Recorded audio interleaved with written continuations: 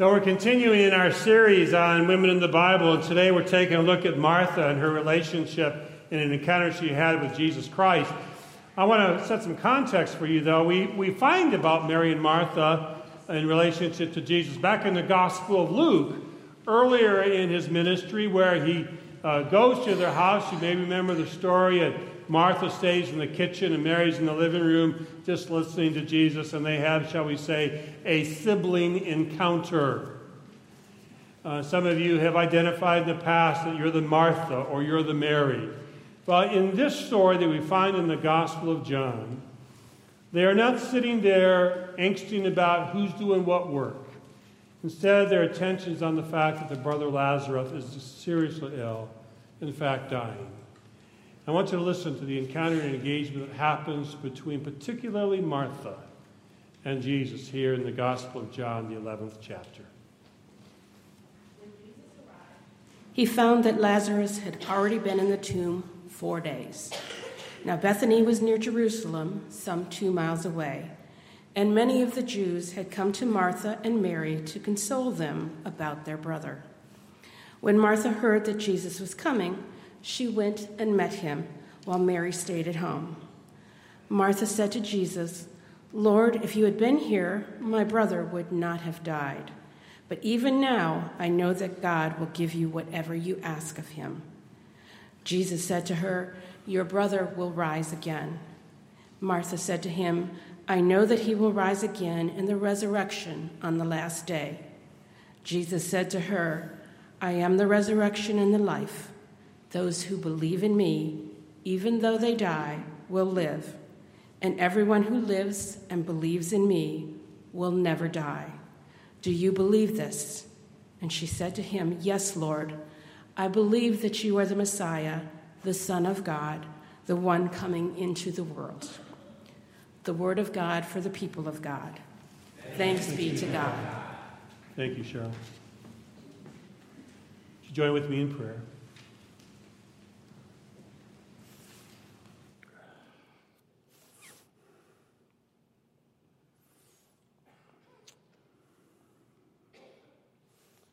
We seek, Lord, to find your Spirit. We seek, Lord, to ask for your Spirit to mingle with ours. We ask you, Lord, to help us to find the place of peace that we yearn for, the direction for tomorrow of your creation. So guide us now in this moment as we continue to open up our hearts and minds that it is your word, somehow in the middle of all my words, and sometimes in spite of them, to be revealed and lived. We pray this in the name of Christ our Lord. Amen.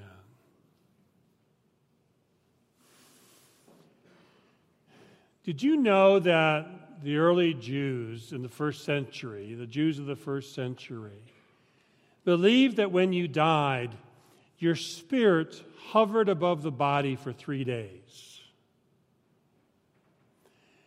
And while the spirit hovered, they believed it continued to look at the face to see whether or not color would come back. And if after the third day, on the fourth morning, if there was no color, that's when the spirit left. That's what they believed.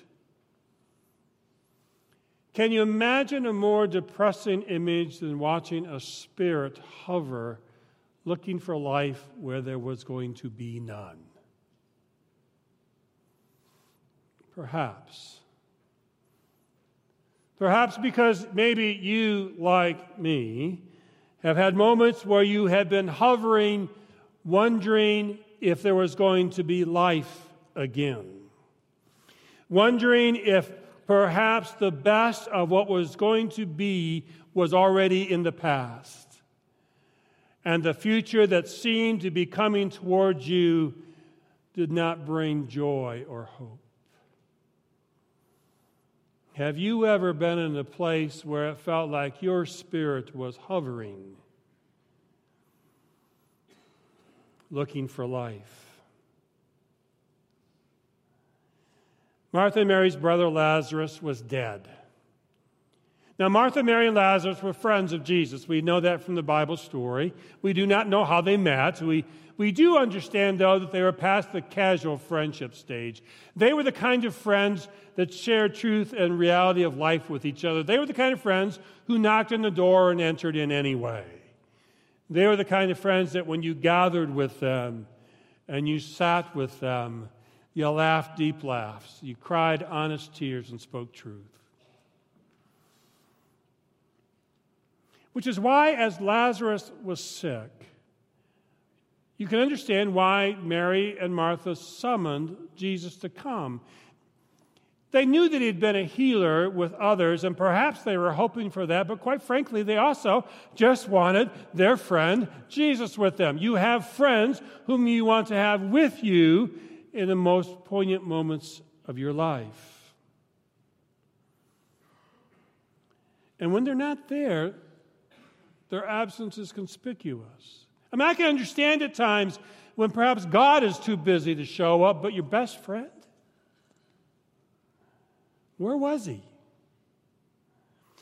And as Lazarus' condition shifted from being very sick to dying, they yearned for Jesus to be there all the more. And yet he did not come. And as they waited, their spirits hovered on the waves of frustration and fear. And then Lazarus died. And the wake was begun, the mourners were gathered, the burial was already complete. Then Jesus showed up. Martha and Mary were in the house with the other mourners when word comes that Jesus has arrived. It's Martha who goes out to greet him, and she goes out to greet him like you would a friend that you can speak truth to. She goes out not just to say, hey, glad you're here, but she had to speak her truth. Lord, if you'd been here, my brother would not have died. Where you been? Why didn't you get here sooner?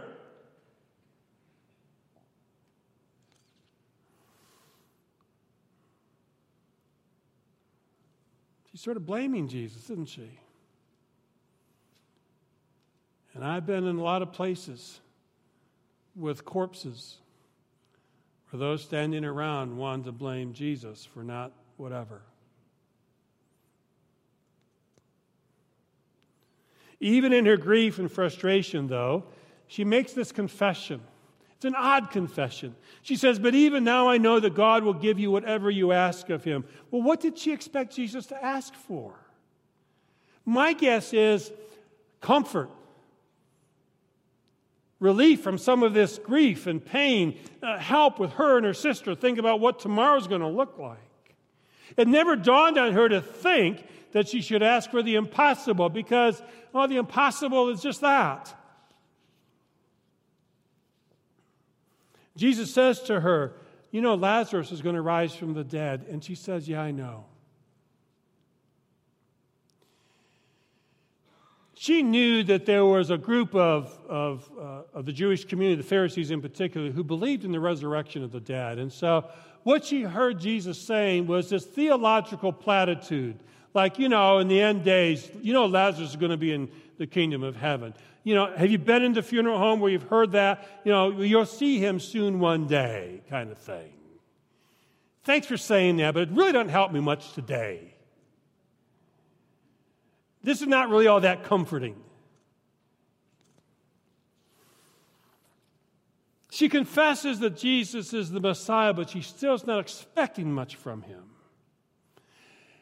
And Jesus leaves her and moves towards the burial site. Now, he encounters Mary, the scripture tells us about that, and they have a brief conversation. We don't know what that is. But then he moves closer to where Lazarus is buried, and it is there that he begins to grieve. Scripture says, the Greek says he begins to shake. He is moved. He is crying tears. In that moment, Jesus pauses to feel the entire weight of the grief that's upon him. Not only the grief at the death of Lazarus, but the grief of Mary and Martha and all the mourners, the grief of all the deaths that he's experienced before this moment. The weight of all of that has come upon him. And in that moment, we see that not even God believes it's right to pass by those moments and not acknowledge them. That sometimes Standing there and simply sobbing and grieving is exactly the most holy thing you can do.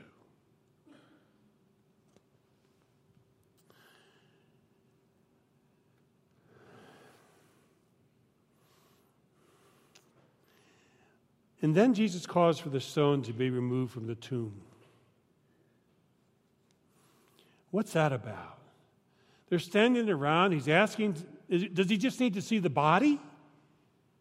Is it like, someone who wants to open up the casket one last time? Why?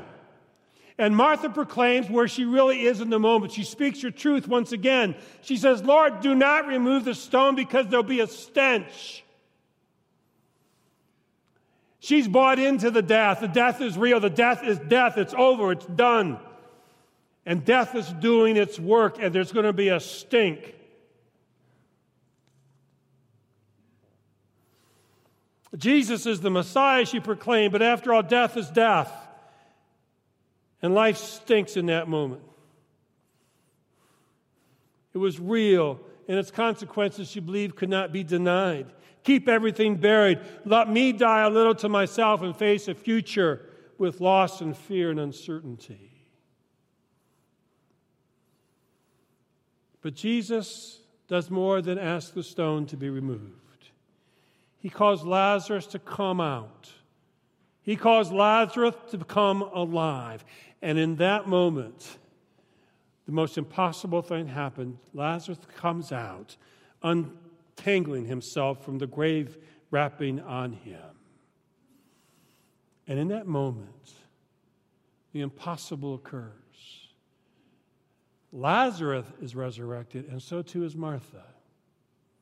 Death no longer has a hold on her. She is set free. I need a faith like that. I need a faith that is willing to show itself when life stinks. Now, I'm not a pessimist by nature. You probably know that. But the world is a place where it seems that faith is being battered and bruised, where hope is seeming to give over to fear and doubt is double dating with cynicism. This morning I wake up to the knowledge that Haiti, a country that I fell in love with a number of years ago, is torn apart by conflict and despair. We took 2 teams to Haiti a few years ago. Any of you in the room who went to Haiti with me? Not many of you today, but we took about 25, 30 people. And while we were there, we fell in love with those people. We were confronted with poverty beyond what most folks had ever experienced, but we were also confronted with grace and generosity and beauty by those people. But today, the pressure of poverty and injustice and the lack of basic life necessities has turned Haiti into a place of turmoil and war. Today, as I pray for Haiti, I'm trying to proclaim hope for a land that is so desperate to even know how to survive another day.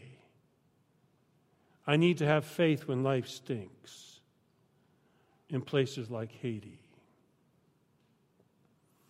This morning, as I join here with you in worship, I know that Reverend Laura and Reverend Megan are down in St. Louis with other delegates from across the world, trying to discuss the future of our denomination. This is a landmark moment in the history of Christendom. Not since 1841 has our denomination come together to struggle over an issue. In 1841, it was about slavery. Today, it's about the inclusion of the LGBTQ community within the life of our denomination. Today, tomorrow, and Tuesday, there will be actions taken that will set the path of our denomination on this issue. And it is clear that the divide between people locked in different beliefs on this issue will likely lead to a split in some form or fashion. I do not know what it will look like. And it may be several days after this general conference for it all to be made clear as to what will actually happen. But this is clear. There's an awful lot of hurt, an awful lot of fear going on right now in the church that I fell in love with, in the church that saved me, in the church that taught me about grace and acceptance and love. And today, if I'm to be honest with you, I live as if my spirit were floating, trying to find life. I am in deep grief over this church, this denomination. And it would be easily possible to let my fears and frustrations take me to a place that expects only death and despair. And as much as I'm heartbroken over the pain in my denomination, my heart breaks over the ways in which, at times, this denomination has excluded people from being welcomed into the community of faith, being taught that they are lesser than in the eyes of God. And in the words of my friend, Reverend Laura, I'm ready for all that hurt to end. I am heartbroken over the inability of people to be able to find a way to love alike even when we cannot think alike. So much of the brokenness of the denomination that I love and that I represent causes me to reflect like Martha, Lord, there's a stench. But it's not just us, is it? My brothers and sisters in the Roman Catholic Church are carrying a burden that is beyond belief. Life stinks at times. But Martha is my hope. She's not my sister in despair. She helps me today. She helps me realize that God is revealed the most when life stinks. And in knowing that, I have this confidence today that I did not have a week ago, that the Lord is in the middle of all of it. Jesus is not absent from us. Jesus is in St. Louis, in Haiti, in the movement of the Catholic Church, the United Methodist Church, and all the other places where life shows brokenness. Because there's a passage of Scripture that was not read to you this morning, I'm going to read to you now. Just as Jesus calls for Lazarus to come out. Listen. Then Jesus, greatly disturbed, came to the tomb. It was a cave, and a stone was lying against it. Jesus said, "Take away the stone." Martha, the sister of the dead man, said, "Lord, there's already a stench because he's been dead for 4 days." And then Jesus said to her this, "Did I not tell you that if you believed, you would see the glory of God?" And in that moment, it's in that moment that Lazarus comes out. It's in that moment that death is defeated. It's in that moment when Martha has life restored to her, when the world is changed. Today I believe that Jesus is saying not only to Martha, but to you and to me and to Haiti and the Catholic Church and the United Methodist Church. Did I not tell you that if you believed, you would see God's glory? And while you may not know how that will be revealed, it will be revealed, and God's truth will win out, and God's grace will be released, so the stench is driven away. Death will not have the last word. Even when what we face means life will change, God remains in the middle of it, calling, "Come out, be unbound, be set free." Now, there are places today in your life and in mine and in the world where it stinks, and it's okay to grieve. It may be time to shake and cry. All that's okay. But it's also time to look up and to look forward, to let your spirit look for life. For the word today is Jesus calls us to shake off our burial clothes and trust that the stench you smell will be replaced by the glory of resurrection. I don't know how to help Haiti today, but I pray for it and trust that God will do the impossible in that place and time. I do not know the denomination that I will retire from and what it will look like. But I do know that the church will thrive and grow in the name of Jesus Christ in some form or fashion. And my spirit hovers today, strained to see what life will come out of the tomb. But I also know today in confidence what this church will look like. I know that this church will continue to offer Jesus Christ as Lord. I know that this church will continue to live by grace and offer mercy and hope and love as generously as we can every day of our life. We will seek to serve our communities because of the love of Christ that calls us to serve. And we will open our doors, generally welcoming all people, as our inclusion statement on the front of the bulletin says, so that no one is kept out of the community of faith, no one is kept away from the waters of baptism or from the table of the Lord. We seek to call all people forth to claim their giftedness and take their place in the kingdom of God. Today we commission our first group of congregational care workers, lady who are trained to go visit in the name of Jesus Christ. But we are also asking to empower each and every one of you to take your place in the kingdom of God, to be the ones who proclaim hope where life stinks, and to trust and believe that the glory of God is being revealed through you and around you. It is. Today I experienced that in the life of this church. Today I want to tell you that because of a gift from the community, this congregation is actively giving away a total of $100,000 in scholarships to persons seeking training or education to take the next steps in their life. You probably knew that, but what you don't know is this. This includes the offer that we just decided upon that this spring we will offer to every graduate of Renaissance High School a $300 scholarship, giving them an incentive to go take a class at OCC to discover the next step in their life, to consider if they might continue to be trained for a career and have hope in their life. You are doing that.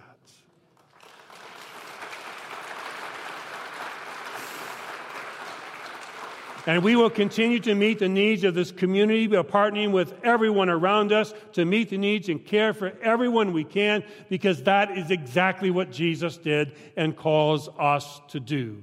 We are more than a church.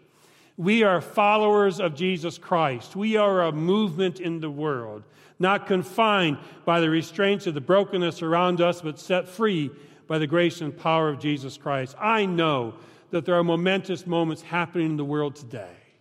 But what gives me hope and joy is that there's life-changing power and the truth of Christ is real, and we here are committed to being followers of Jesus Christ tomorrow and the day after, even when life stinks. Because in the middle of all, the impossible is made real, and lives are changed by the name and power of Jesus Christ as our Lord. Now, our spirits are hovering today. But they're not hovering because we're seeking to see if there will be life. My spirit is soaring by grace as resurrection power and new life cause us to move out and forward in the name of Jesus Christ. We believe and we know that we will see the glory of God revealed and shared. Now, I'm going to be honest with you. This last week, I've been in Minnesota. I've been in Minneapolis, supposedly to do worship planning for the next year. Truth is, I got some of that done. But the real truth is, I spent time in Minnesota doing what I needed to do. Pray. And praying with friends I've known for 40 years. Brian and Bob and Kay. All of us graduates of Duke Seminary. All of us ordained as deacon or elder in the life of this church that we've loved, and we've cried and we've prayed and we've spoke truth. And I come out of this week restored, hopeful, wondering, but trusting. Because I've come to understand that's exactly what the church does. We gather together and we pray and we worship and we sing songs and we read scripture and we are reminded that yes, there are places where the world stinks, but it never stinks larger or stronger than the power of God to erase it by grace and hope. And I want to tell you, down in the depth of my bones, it has never meant more to me to stand here and look out at you and know that the church of Jesus Christ remains strong and faithful in this place. Because there's places where life stinks. We've come to know the glory of God. And we will continue to offer that to everyone, to all people, at all times, in every way possible. Because it is the nature of Jesus Christ and is the witness of the gospel for us today. And on that, today my spirit soars, and I give thanks. Amen.